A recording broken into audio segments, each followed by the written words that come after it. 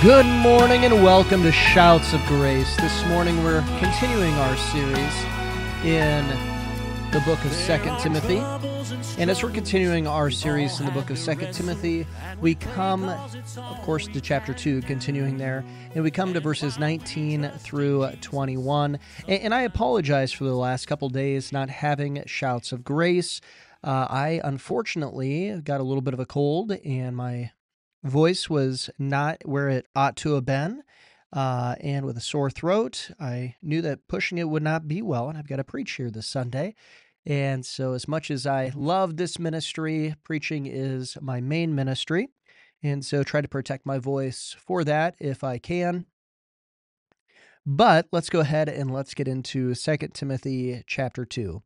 And it says this: "You therefore, my son, be strong in the grace that is in Christ Jesus.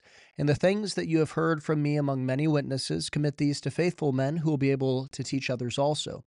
You therefore must endure hardships as a good soldier of Jesus Christ. No one engaged in warfare entangles himself with the affairs of this life, that he may please him who enlisted him as a soldier. And also, if anyone competes in athletics, he is not crowned unless he competes according to the rules.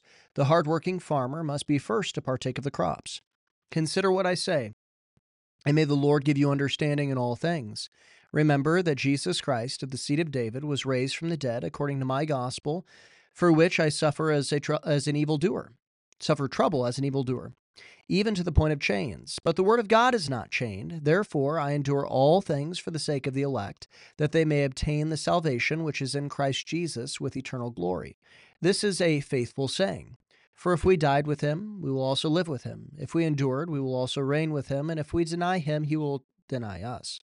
If we are faithless, he remains faithful. He cannot deny himself. Remind them of these things, charging them before the Lord not to strive about words to no profit, to the ruin of its hearers. Be diligent to present yourself approved to God, a worker who does not need to be ashamed, rightly dividing the word of truth.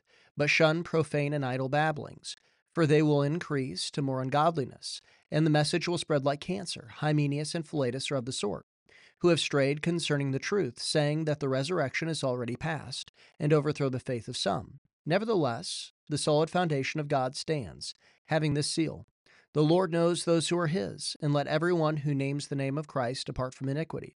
But in a great house there are not only vessels of gold and silver, but also of wood and clay, some for honor and some for dishonor. Therefore, if anyone cleanses himself from the latter, he will be a vessel of honor, sanctified and useful for the master, prepared for every good work. Flee also youthful lusts, but pursue righteousness, faith, love, and peace with those who call on the Lord out of a pure heart, but avoid foolish and ignorant disputes, knowing that they generate strife. And a servant of the Lord must not quarrel, but be gentle to all, able to teach, patient, and humility, correcting those who are in opposition.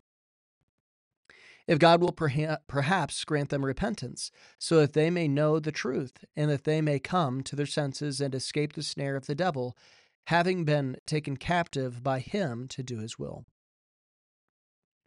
All right, so we're coming here to verses 19 through 21 here this morning, and it says this: "Nevertheless, the solid foundation of God stands, having this seal: The Lord knows who are his, and let everyone who names the name of Christ depart from iniquity.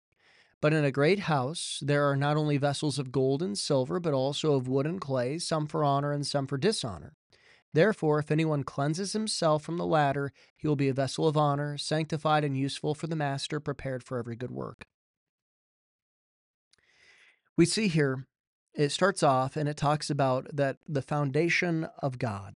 The foundation of God, and it stands. And we know that there is a sure, solid foundation that comes with God. This isn't a faulty foundation that we believe in as Christians. It is a sure foundation, and it stands, and it has a seal. It's sealed with this truth. And it's a two-part truth here.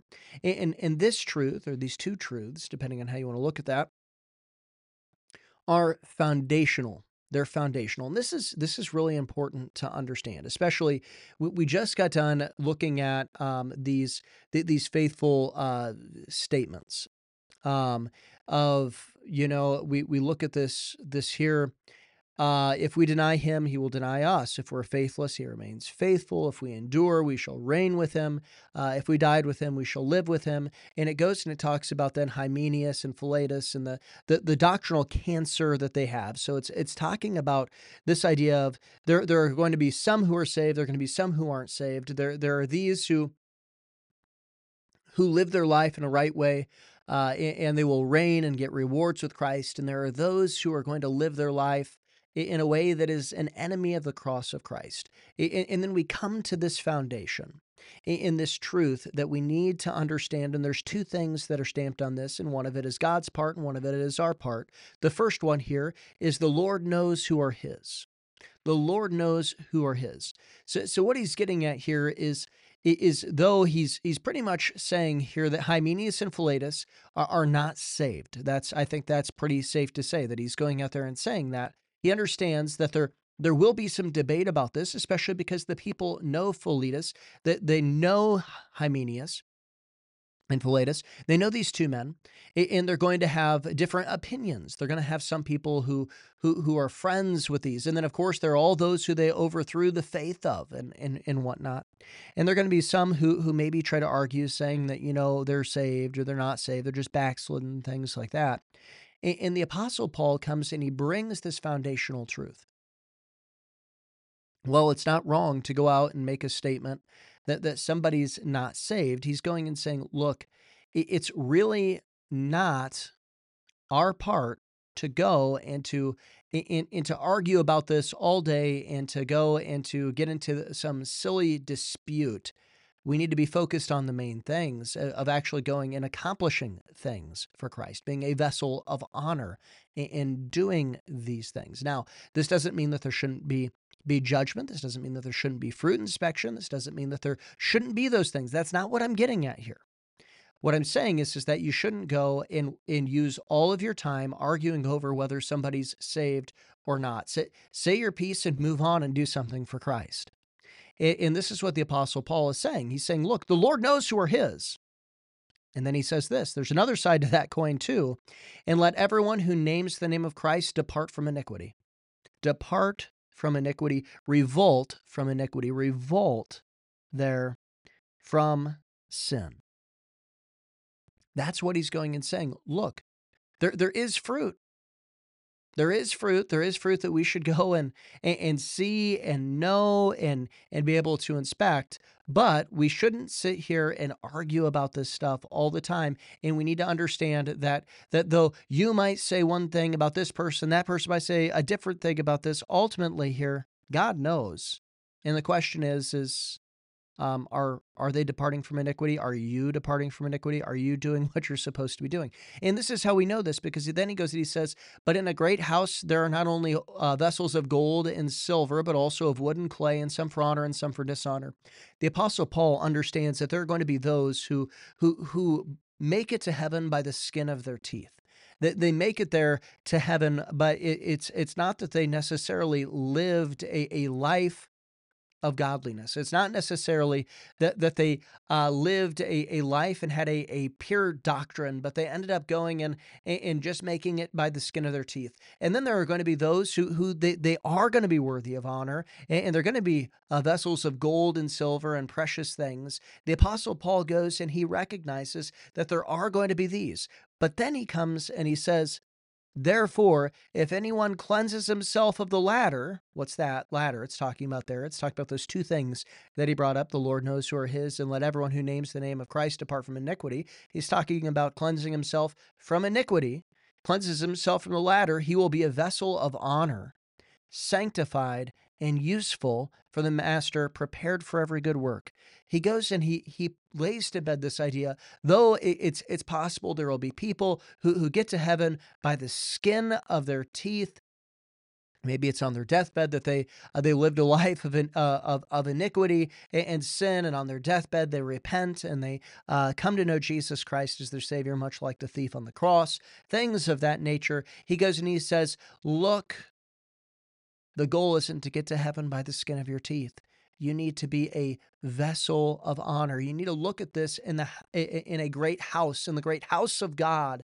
And you would much rather be an ornament of great decoration in a position of honor than you would the basement secondary toilet. That's what he's saying in the house of God. Now, yeah, you're still in the house of God, so that's good.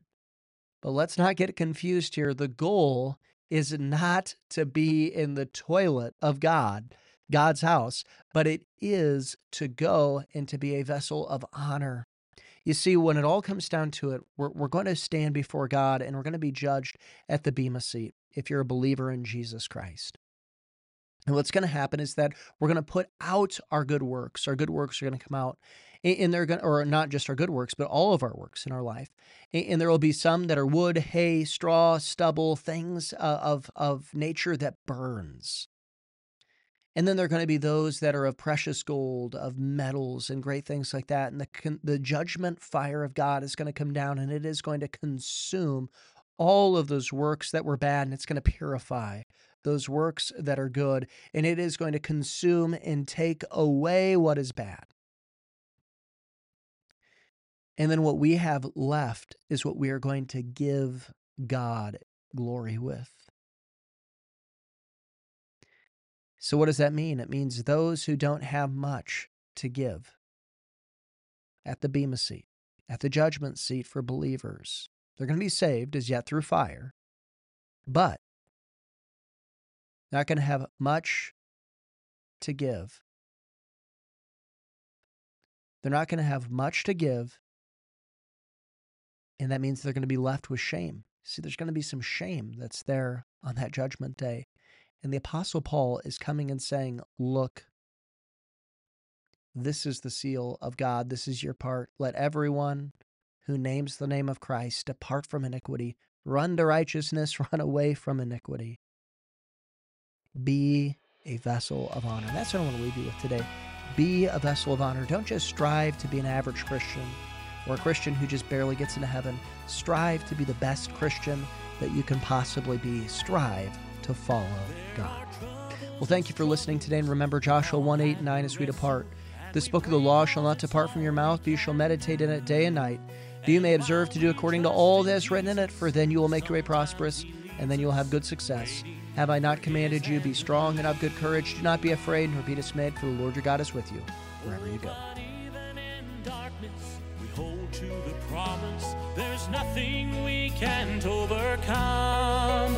So that war you've been fighting will end in God's timing. Sing like the battle's been won. Can you feel it? The song that is rising, then you can't help but let it out. If you're trusting in faith, even now while you wait, lift up a victory shout.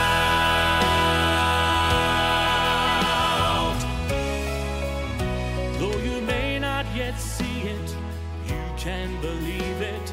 The work is already begun.